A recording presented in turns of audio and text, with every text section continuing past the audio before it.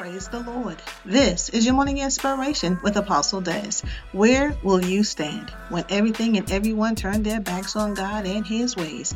Where will you stand? You must remember that there is no power greater than God. He is the final authority, and nothing or no one will usurp Him. Many take down because they fear the repercussions of man, but do not consider the ultimate outcome. If you go against God and His word, there is no one who will be able to deliver you. Scripture tells you to not fear those who can only kill your body but not your soul, but rather fear the one who can destroy both body and the soul in hell. Do not take down God's word. Trust Him and live accordingly. In the end, we will all stand before the righteous judge and give an account of the things we have done in this life. Being eternally condemned because you do not want to be ostracized by people is a poor decision.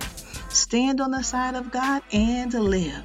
So on today, God will never leave nor forsake you, but you make that choice when you choose to walk away from Him and His word. Come back, for there is still work to be done and a harvest to reap. For more morning inspiration, log on to www.ikingdomministries.org.